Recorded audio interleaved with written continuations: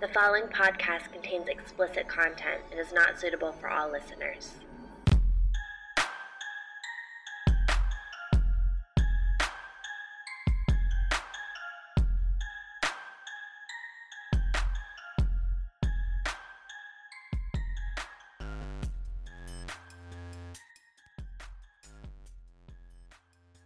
Texas ranked 10th in the nation in the rate of women murdered by men, with a rate of 1.44 per 100,000, according to the new Violence Policy Center, or VPC, study, When Men Murder Women, an analysis of 2014 homicide data in the U.S.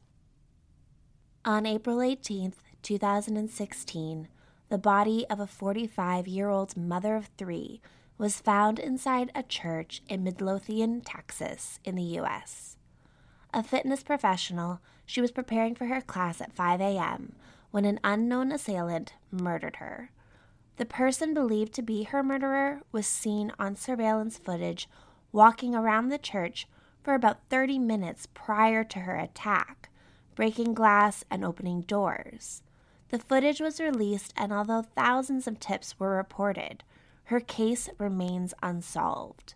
This is the story of Missy Bevers. Before I begin, I want to state that I'm choosing this story because it actually hits quite close to home for me. My full-time career is as a Pilates instructor, and coincidentally, I too host a fitness class at a local church. Thankfully, my classes are not so early in the morning, and my clients, a school program, and many church staff are present before I even enter the building. But that wasn't always the case. Not at the church, but at the studios I worked. Often, I was in the studio alone, both very early and late into the evening. At one studio, I was alone at 6 a.m. in a sort of like office building on a second floor with a restaurant below, so nothing was open when I got there. The hallway split into two directions at the top of the stairs and had a back entrance about halfway down the hallway to my studio, which just went into like an alleyway and parking lot. As we were at the very end of the hallway, it scared me quite a bit to walk down in the mornings. It wasn't a large space, but there were other doors as well, consisting of offices and another fitness studio at the time. 3 doors in total on our side, plus the entrance, and then my room at the end. I want to give you a layout because I would come through a locked door at the bottom of the stairs that I then had to prop open for clients, and then go upstairs and along the hallway to our studio and again prop it open for clients. It was scary some mornings, with every noise making me jump.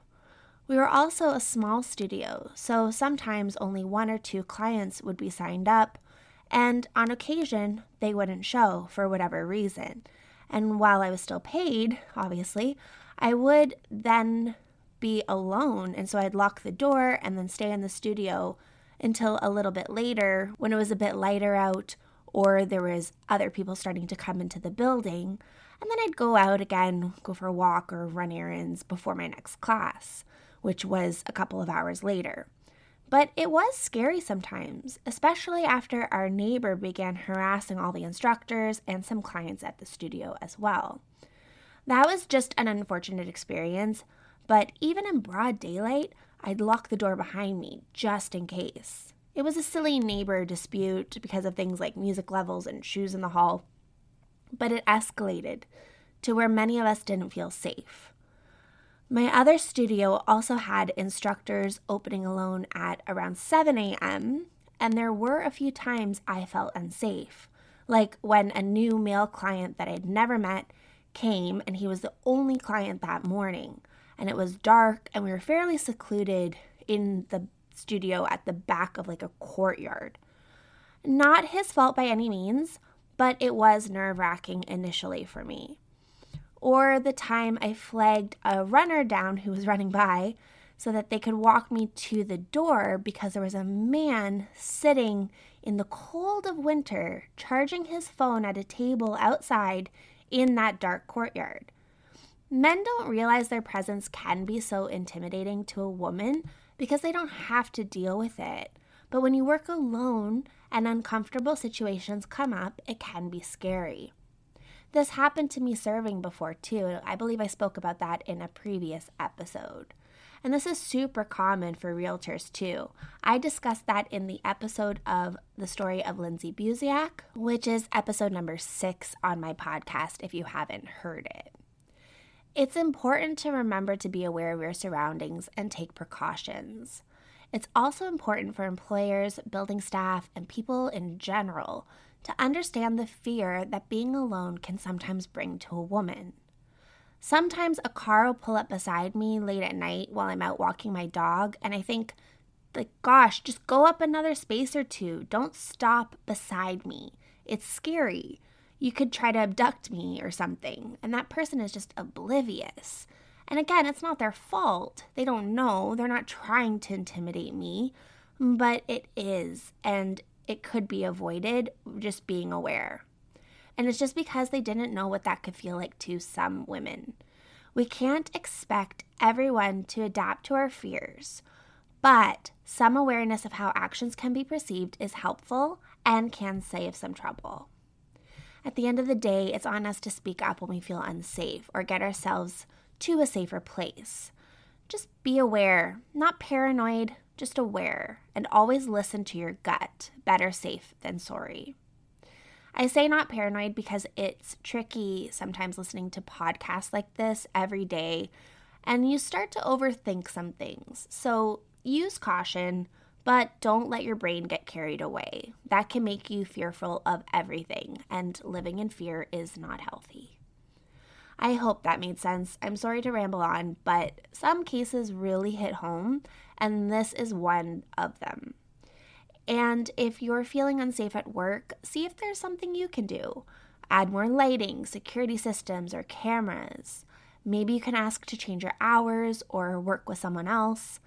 I would often ask a client to stay while I locked up, or maybe you can wait outside until your clients arrive. Do what you need to do to feel safe in your workplace. It's important. Terry Leanne Beavers, who went by Missy, was born on August 9th, 1970, to parents James and Norma Strickland in Graham, Texas. She had an older brother, Clifford, who she called Bubba, and a younger brother, Clint. And while she liked to annoy her younger brother, the siblings were very close. The family grew up in Jacksboro, Texas, and she was known as fun-loving, giving, and that she made friends wherever she went with her warm and welcoming smile, drawing people to her. Skills that helped her grow her fitness business in the future, with everyone stating she was a proud member of the community and very well known and well liked. Missy studied at a few colleges before finally settling on Tarleton State University, where she received her Bachelor of Science in 1995.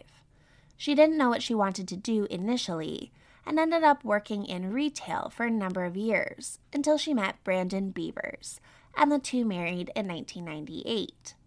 She then decided to go back to school to get her teaching certificate in special education and taught for a few years before giving birth to their daughter Hannah on March 11, 2001. After the birth of their daughter, Missy became a stay-at-home mom, although she had a passion for teaching and thought she may return to it one day. The young family continued to grow with the birth of their second daughter, Allie, on March 7, 2003, and then again on November 6, 2007, with the birth of their third daughter, Sarah. The family resided in Midlothian, Texas, which is a smaller-sized city of 35,125 people as of 2020, in the northwest part of the state, and it is located about 40 kilometers or 24 miles southwest of Dallas and 32 miles or 51 kilometers southeast of Fort Worth. Her hometown of Jacksboro is located 98 miles or 157 kilometers northwest of Midlothian, and she moved to the Fort Worth area of Texas to attend university, eventually settling in Midlothian. Just to give you a bit of geographical understanding of the area, as I myself have never been there as well. You may have also heard the term Dallas-Fort Worth, as the major airport is also the same name, but the area actually includes Arlington, Texas as well. This area is called a metroplex, and the whole metropolitan area has a population of 7,637,387, which makes it the most populated area in Texas and the southern U.S., as well as the fourth most populated in all of the U.S. This area also saw the highest population growth in the U.S. in 2016. Midlothian's population grew by 121% from 2000 to 2010. So it really makes sense that this young family moved to the area. I'm not sure if her husband was also from the area, but nevertheless, that's where they raised their family. Her family was the most important thing in her life, and she devoted her time to raising her 3 girls, taking care of them, playing with them, and showing them how much she loved them every day. She loved going to the ocean and the beach, a favorite pastime for the family. She was also a big dreamer, telling her daughters they could be whatever they wanted, and raising them to chase their goals. Her obituary reads, quote, "She believed that all things were possible, only if you could dream big and believe in yourself with God's help. She has been a motivator all her life, and when she put her mind to something, no one could get her to stand down." End quote. It was that dreaming that eventually led her to create her own fitness business. After 3 children, Missy found fitness as a way to ease stress and improve her health, and it made her feel so good that she decided to help others. She was in the best shape of her life and wanted to share that with others who might be struggling physically and emotionally. Her background in science, customer service, and teaching, combined with her giving nature, came full circle to create a career that she loved. She became a Camp Gladiator instructor, which is a boot camp style exercise program that focuses on cardio and strength training and nutrition, with a large community focused on helping other members and providing support. Her class was notoriously intense, according to reports, but the program states online that there are beginner, intermediate, and advanced levels. It's also expanded to an online model as well as in person, but it's unclear if that was available prior to COVID, as many fitness programs shifted to online during the pandemic. I've never heard of Camp Gladiator prior to this case, but it seems like your regular fitness program with their own kind of spin on it. I think it's primarily located in Texas, but it may be elsewhere. It was hard to tell from their site. To become a trainer, you have to be certified through a national accredited organization, and they provide you training in their specific camp workouts, which Missy did, and she launched her business. And I'm not sure the exact year, but according to her Instagram page, it was likely around early 2014. Missy pushed her clients to succeed and was committed to helping them no matter what, which is why she announced in a now deleted post that she would be running the class Rain or Shine on April 9th, 2016 at Creekside Church of Christ. There was a heavy rainfall the night before, and Missy decided to move the class indoors because she often taught it outside in the church parking lot. She arrived at 4:18 a.m. to set up the class that started at 5 a.m., but when her clients arrived, they found a startling scene. I'd like to take this moment to thank you for listening to my podcast. Femicide has surpassed 15,000 downloads, and I cannot thank you enough for your support. If you haven't already, please leave a review. It helps so much in getting my podcast out to a wider audience. And I know I say that every time, but it really, really means the world to me. The concept behind femicide is very close to my heart, and I hope through these stories we can shed a light on the abuse, violence, and sexual assault that women face daily. To help support me and my efforts, I have started a Patreon account. So if you aren't familiar with Patreon, it is a membership-based platform designed to allow fans to support and connect with their favorite creators. On there, I do have 4 additional episodes available, with a new additional episode coming every single month for just a $5 donation each month. Sign up today online at patreon.com or via the Patreon app, and I will leave a link in the show notes of this episode. As always, I will be donating 10% of all gifts received and memberships each month to various charities that help support women. The charity I will be donating to for the month of January 2023 is the Toronto Rape Crisis Center / Multicultural Women Against Rape, or TRCC/MWAR. Quote, "A grassroots, women and non-binary run collective, we work towards a violence-free world by providing anti-oppressive, feminist peer support to survivors of gender-based or sexualized violence. We engage in public education, activism, and provide direct individual and group support to survivors and their supporters." End quote. And please don't forget to share with your friends and families, because word of mouth is the best review of all. Missy's body was found covered in blood. She had a head wound and puncture wounds to her chest. Immediately, emergency services were called, but sadly, she was pronounced dead. Quickly, police jumped into action and the investigation started. Surveillance footage was recovered from the church, and it painted a very disturbing picture of the events leading up to Missy's murder. A person can be seen walking around the church, breaking glass, entering rooms, and just walking around. The person was wearing riot gear from the police, so a helmet, gloves, and a vest that boldly reads "Police" in white lettering. They are swinging a hammer in their hand, and they use it to break the glass on several rooms. It's also believed to be the murder weapon. Investigators noticed right away the person walked with a specific limp and turned out feet, so they walked with their toes pointed outwards. They also walked slowly and had to steady themselves at times, and their right foot or leg seemed to be impaired and causing the limp. They are presumed to be between 5'2" and 5'8" tall, but it is unclear if the person is a man or a woman. By the next day, the footage was released to the public in hopes of locating this person. 2 vehicles were also captured on surveillance footage nearby. One was not located, according to reports, but the other was identified, and I'll get into that shortly. It was initially believed that Missy interrupted a robbery gone wrong, but after some messages were uncovered, it's now believed she was targeted. The attacker was also in the church for about 30 minutes before she arrived, meaning they had ample time to finish the robbery if that's what they were there for.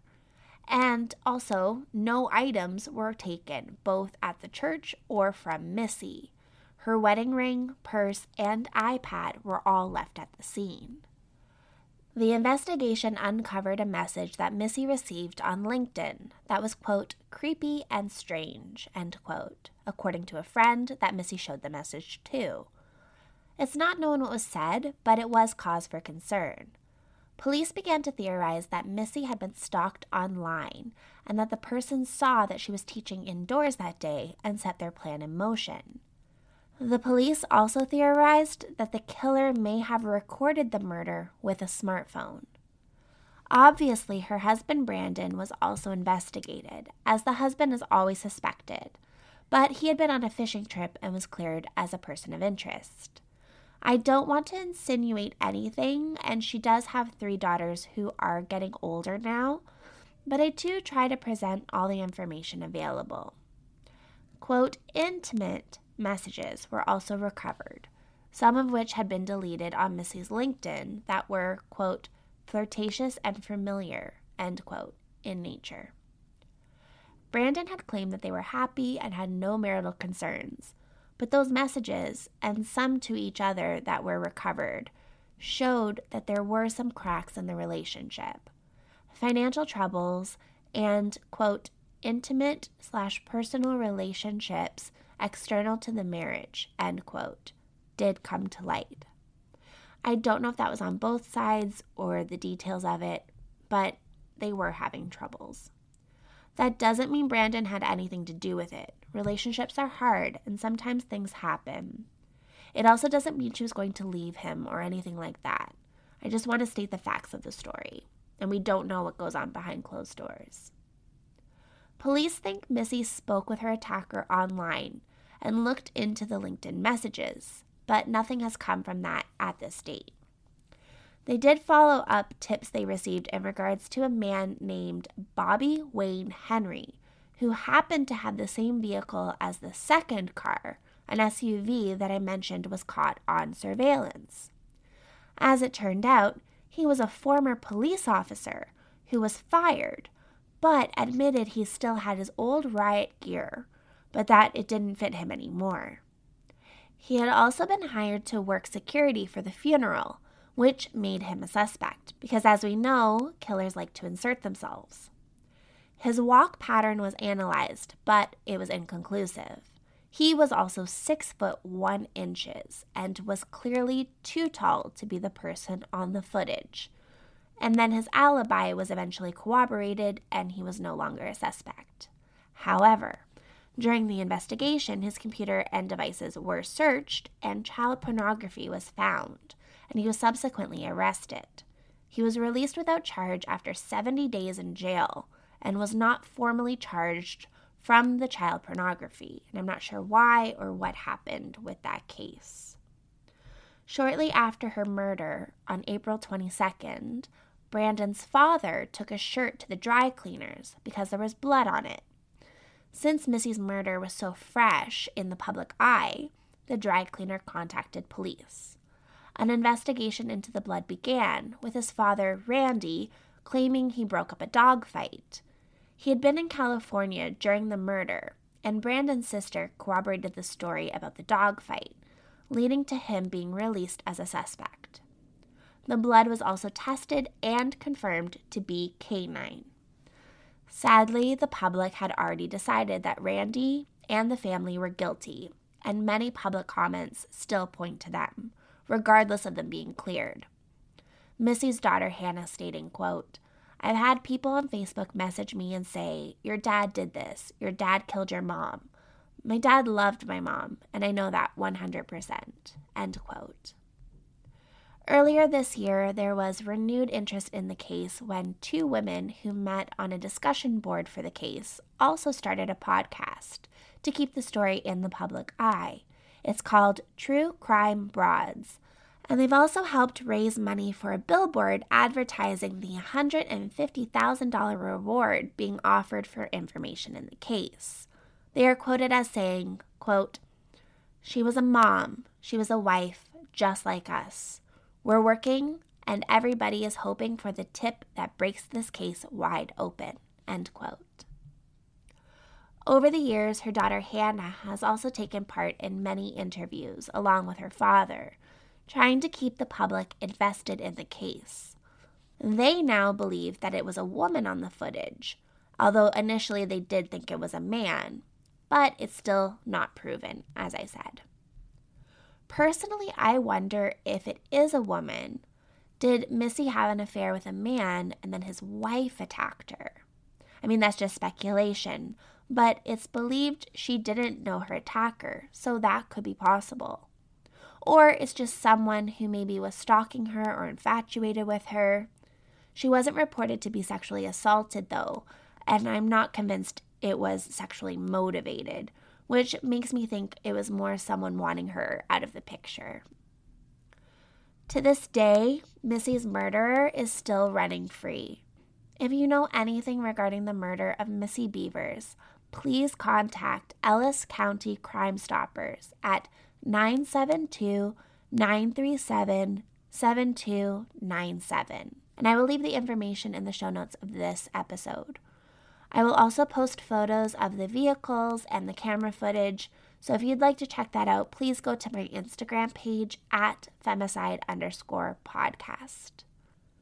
Missy was a strong, smart, loving woman and mother who didn't deserve her tragic fate. Her daughters have grown up without their mother, and her family and friends are left with only memories of this amazing woman. My heart goes out to them all, and I hope one day soon her killer is identified and justice can be served. Thank you for listening to the story of Missy Bevers. I'm your host, Sean Marie. Join me next time for another story.